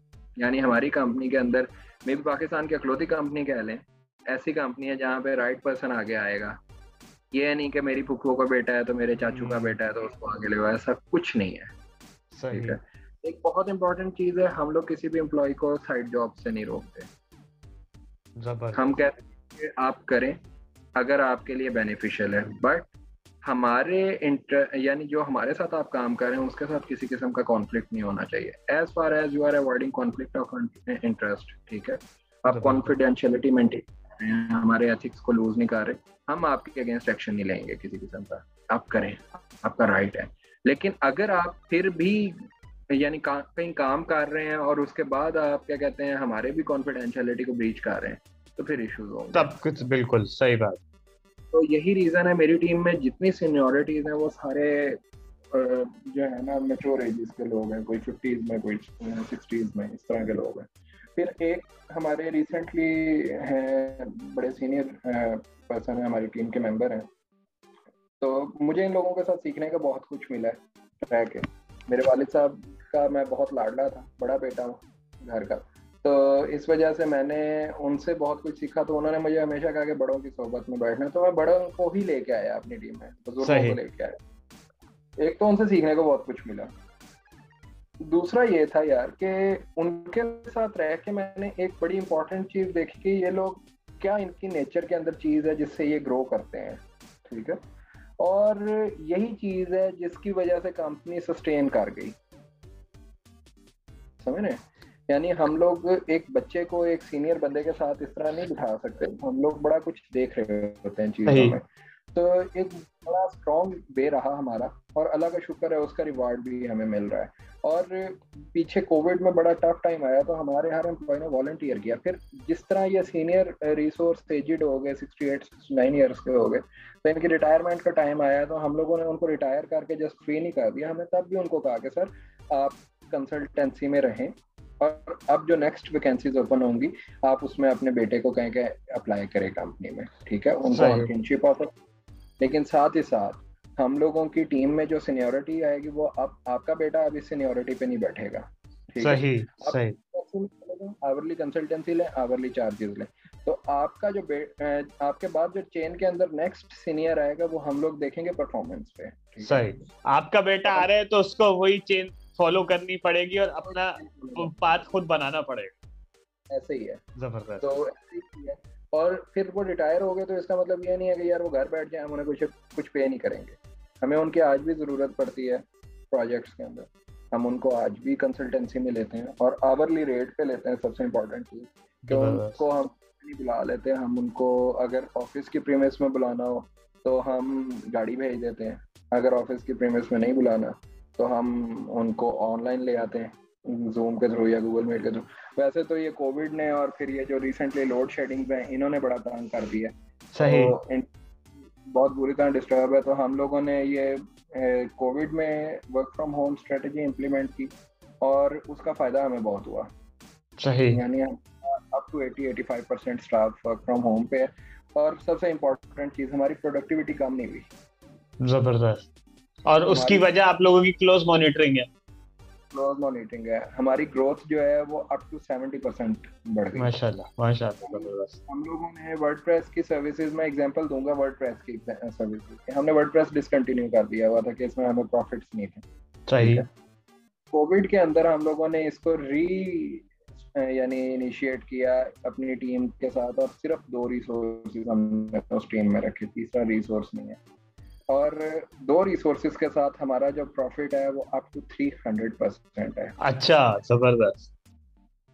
उसकी रीजन है कि हम जो प्रोजेक्ट्स लेते हैं, पहले होता था कि वर्डप्रेस के प्रोजेक्ट हफ्ता हफ्ता नहीं डिलीवर होते थे ऑफिस में। उसकी रीजन थी ऑफिस में 9 से 6 की शिफ्ट है, 9 बजे पहुंचना नहीं, 10 बजे पहुंचना है, फिर 1 घंटा 1 से 2 ब्रेक भी है, बीच में चाय भी पीना। प्रोडक्टिव आवर्स तो 4 थे। सही। ऐसे काम वो 4 घंटे में प्रोजेक्ट डिलीवर कर देते हैं। हाँ, जबरदस्त। ठीक है, तो प्रोडक्टिविटी बहुत इससे बेहतर हो गई और चीज़ें बहुत स्मूथ हुई हैं। तो हम लोगों को तो ये बहुत बेनिफिट मिला है वर्क फ्रॉम होम का। मैं खुद बहुत सारी चीज़ों पे फोकस करने के काबिल हुआ इससे। मैंने बहुत सारे और चीज़ों को स्टडी किया है इसमें। तो वर्क फ्रॉम होम जो है ये एक बहुत स्ट्रॉन्ग चीज़ है, लेकिन बहुत सारी कंपनीज जो है वो इस वजह से बेचारी जो है वो एम्प्लॉयज़ को वापस बुलाती हैं कि वर्क फ्रॉम होम में उनका एम्प्लॉय सीरियस नहीं ले रहा उन्हें। तो उसका सोल्यूशन है आप अपनी पॉलिसी को स्ट्रिक्ट करें। अच्छा, दो बातें। पहले तो मैं ये वर्क फ्रॉम होम के हवाले से एक चीज शेयर करूं, फिर मैं सवाल करता हूं आपसे। मेरे ख्याल में, मेरे हिसाब से work from home certain level पे इफेक्टिव है। जिस तरह आईटी के अंदर प्रोडक्टिव आवर्स जो है वो वर्क फ्रॉम होम से बढ़ गए, लेकिन कुछ फील्ड्स ऐसी हैं जिनमें से मेरे ख्याल में ऑन प्रेमिसेस वर्क ही बेटर होगा। Like let's say there is an accountant और एन ऑडिटर, सो इस तरह की चीजें वो उस तरह नहीं कर सकते शायद। जो इंटरनल सिस्टम है ना, उसको भी स्मार्ट वे में डील करने के लिए कुछ तो आपको पॉलिसीज बनानी पड़ती हैं, कुछ आपको अपने लिए सॉल्यूशंस इंप्लीमेंट करने पड़ते हैं। जैसे हमारे इंटरनली सर्कल्स यूज होता है हमारे यूज के लिए, हमारी ही प्रोडक्ट हमारे इंटरनल यूज में भी आती है, ठीक है। सही। तो हमारे अकाउंटेंट को ऑफिस में आने की जरूरत नहीं है। सही। उसकी रीजन है हमारे अकाउंटेंट को अपने अकाउंट से लॉगिन करना है और उसकी सारी चीजें उसके सामने है। सही। क्लाउड एप्लीकेशन कहीं से भी कर सकता है। फिर दूसरी चीज, हमारा जो प्री सेल्स का बंदा है उसको कॉलिंग के लिए ऑफिस आने की जरूरत नहीं है। वो अपने घर से भी लॉगिन करेगा तो उसके एरिया सेल्स मैनेजर ने उसके नंबर्स लोड किए हुए हैं, उसके पास आ रहे हैं, उसकी कॉल रिकॉर्ड हो रही है। सही। तो हमारे पास एग्जैक्टली उनके ऑनलाइन आवर्स से लेके ऑफलाइन आवर्स तक सारा रिकॉर्ड होता है। सही सही। इवन उनको जो मशीन्स दी हैं वो बेचारे क्या कर रहे होते हैं, थोड़ी देर बाद स्क्रीनशॉट भी अपलोड हो जाता है। अच्छा। तो हम लोग तो बहुत ज्यादा इस चीज पे फोकस करते हैं। हाँ, फिर भी जो बंदा कहता है, हमें शुरू में इश्यूज मिले कि सर वो लाइट नहीं आ रही, हमने यूपीएससीज दिए अपनी टीम अच्छा में, अच्छा, सही। हमने दे दिया। सर वो हमारे कंप्यूटर नहीं चलते, हमने लैपटॉप्स दिए। सर वो हमारे पास बैठने की जगह नहीं, हमने टेबल चेयर्स दिए। ठीक है, इशू किए ना, ऑफिस एसेट्स इशू कर दिए। सही फिर भी जो हम उसको कहते हैं आ जा ऑफिस। सही। ठीक है, या तो ऑफिस आ जा, नहीं तो ये सारे अपने एसेट्स मसले वापस को कर, हल करो। हाँ, ओरिजिनल डॉक्यूमेंट्स ले जा। और हमने उनकी ओरिजिनल डॉक्यूमेंट्स रखी हुई हैं, ओरिजिनल डिग्रीज, ओरिजिनल उनके सारी चीजें हमारे पास हैं एज जबरदस्त। गारंटी। ठीक है, तो एक तरह से एम्प्लॉय को भी बाउंड किया हुआ है हमने कि एम्प्लॉय जो सही है वो हमारे चले, हम बहुत अच्छे चलेंगे, लेकिन अगर एम्प्लॉय हमारे साथ बहानेबाजी कर रहा है, हमारे साथ काम नहीं कर रहा, तो उसको ऑफिस आना पड़ेगा।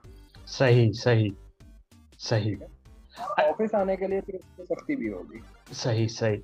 अच्छा, आपने ये जो सीनियर लेवल की लीडर, जो आपकी जो सीनियर पोजीशन है, तो as a leader, as a business leader, क्या आपको चैलेंजेस फेस करने पड़ते हैं कि अपने से सीनियर लोगों को लीड करना, और उसमें जो है सम टाइम जैसे आपकी नॉलेज और उनका एक्सपीरियंस कॉन्फ्लिक्ट भी हो सकता है इन चीजों का, तो इस सिचुएशन को आप किस तरह लेके चल, क्योंकि अपने से ज्यादा एज के लोगों को लीड करना obviously there is a it is a difficult task. अगर आप जूनियर को देखें तो जूनियर जो है उसका टेम्परामेंट नहीं होगा, वो मैच्योर नहीं होगा। सीनियर को लेंगे तो वो बहुत स्टिफ माइंडसेट का होगा, वो चेंज नहीं एग्जैक्टली करेगा आपने। एग्जैक्टली। तो थोड़ी सी डिप्लोमेसी रखनी पड़ती है। ठीक है, सही। डिप्लोमेटिक स्टैंस मेंटेन करना पड़ता है। और सबसे इम्पोर्टेंट चीज उनके साथ, क्योंकि जो बड़े हैं ना वो हमेशा अपने डिसीजंस के ऊपर स्टिफ हो जाएंगे, स्ट्रिक्ट हो जाएंगे। ठीक है, तो आपने उनको ये रियलाइज लाजमी करवाना है कि यार ये हम सबके बेनिफिट में है चीज। ठीक है, तो फिर आप उनके साथ काम कर सकेंगे। अगर उनका यही है ना कि आप बॉसी एक स्टैंस लेके फिर रहे हैं कि मैं बॉस हूँ, ठीक है, सही सही। आप एम्प्लॉय, फिर नहीं वो तब नहीं चलेंगे। चलेगा, मतलब आप ईगो की कोई हाँ, जगह नहीं है, ना उनके लिए ना ईगो आपके की, लिए। देखो विन विन सिचुएशन क्रिएट करनी पड़ती है।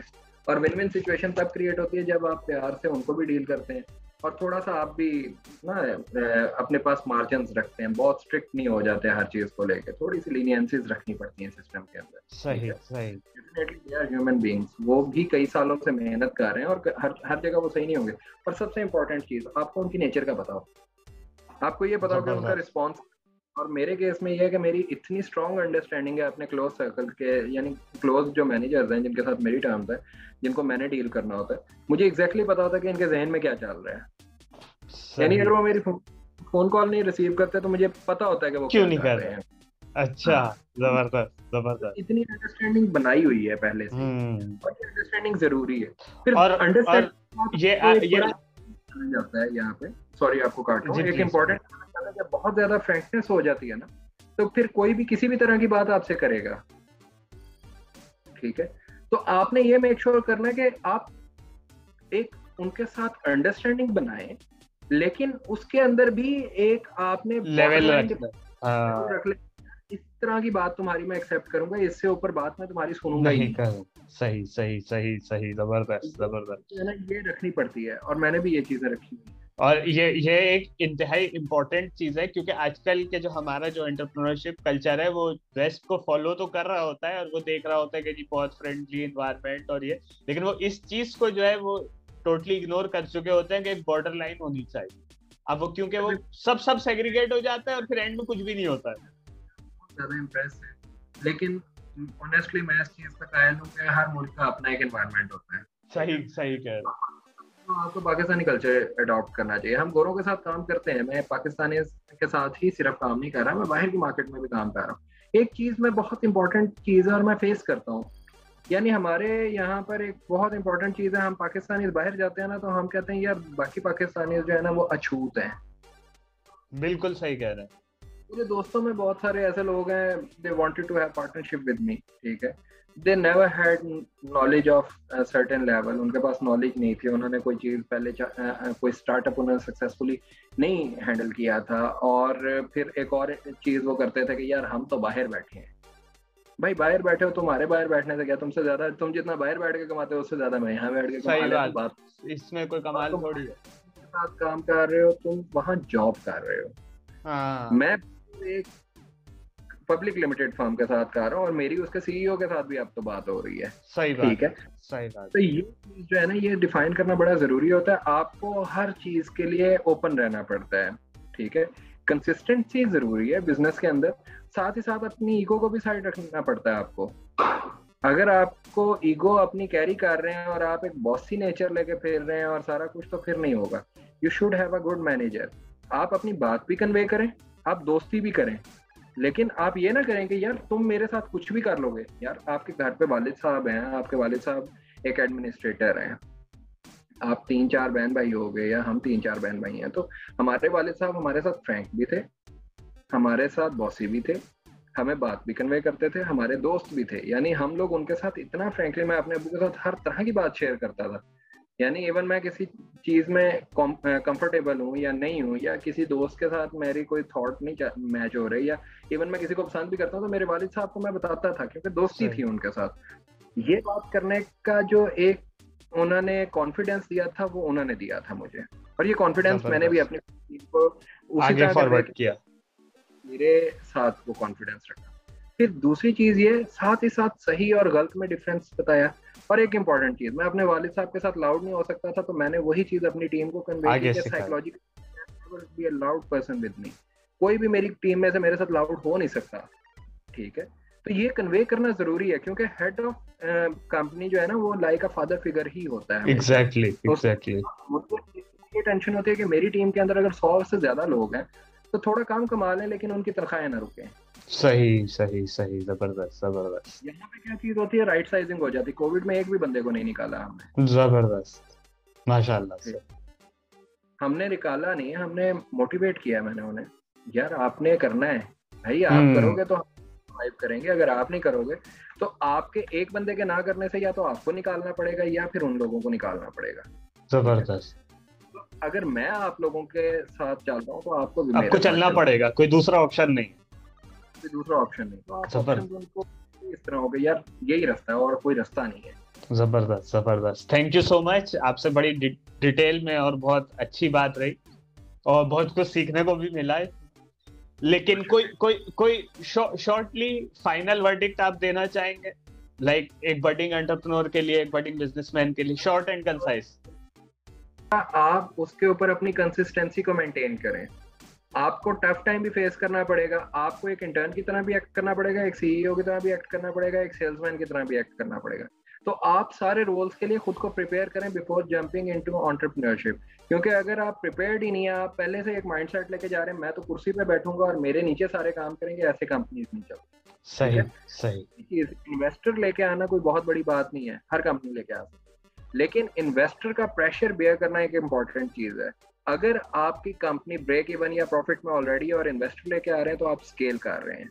और अगर आपकी कंपनी जो है वो स्टार्टअप है, अभी वो प्रॉफिट में नहीं है, और ऊपर से आपने इन्वेस्टर को भी इन्वॉल्व कर लिया, तो आप उस बेचारे के साथ भी ज्यादती कर रहे हैं। जबरदस्त। और पाकिस्तान में जो इकोसिस्टम है, वो इसी तरह के पेपर बेस आइडिया होता है, एमवीपीज भी नहीं होते उनके प्रॉपर, और वो आइडिया पे फंडिंग ले आते हैं, कुछ दिन चलाते हैं और उसके बाद बंद करके वो भी नौकरी पे चले गए, एक बंदा। तो कंसिस्टेंसी जरूरी है। और इम्पोर्टेंट चीज, आप अपने कस्टमर के साथ भी रिलेशन रखें, अपनी टीम के साथ भी रिलेशन रखें। Relation building is the key. सही सही। आप अपने कस्टमर के साथ भी हर वक्त अवेलेबल हो, अपनी टीम के साथ भी हर वक्त अवेलेबल हो, लेकिन साथ ही साथ आप अपने स्टैंडर्ड्स को भी मेंटेन करें कि ये ना हो कि वो आपके साथ किसी भी तरह चल पड़े। ठीक है, सही सही। जरूरी है आप बहुत मिनिएचर लेवल पे जाके चीजों को स्टडी करें, बहुत माइनर लेवल पे को स्टडी करें, फिर जाके आप सर्वाइव कर सकते हैं। थैंक यू सो मच, ये आपने बड़ी अच्छी इंफॉर्मेशन दी। Thank you for your time. Thank you Ali. और इंशाल्लाह मैं होपफुल हूँ कि हम तो दोबारा कभी बात करेंगे, क्योंकि मुझे पता है अभी बहुत सारी नॉलेज आपसे एक्वायर करना रह भी गई है। अगर आपको ये किस्त पसंद आई तो सब्सक्राइब कीजिए और अपने दोस्त अहबाब से भी शेयर कीजिए। बहुत ख्याल रखिए अपना और दूसरों का, क्योंकि यही वाहिद जरिया है दुनिया को बेहतर बनाने का। और अगली मुलाकात तक के लिए take a sip of everything.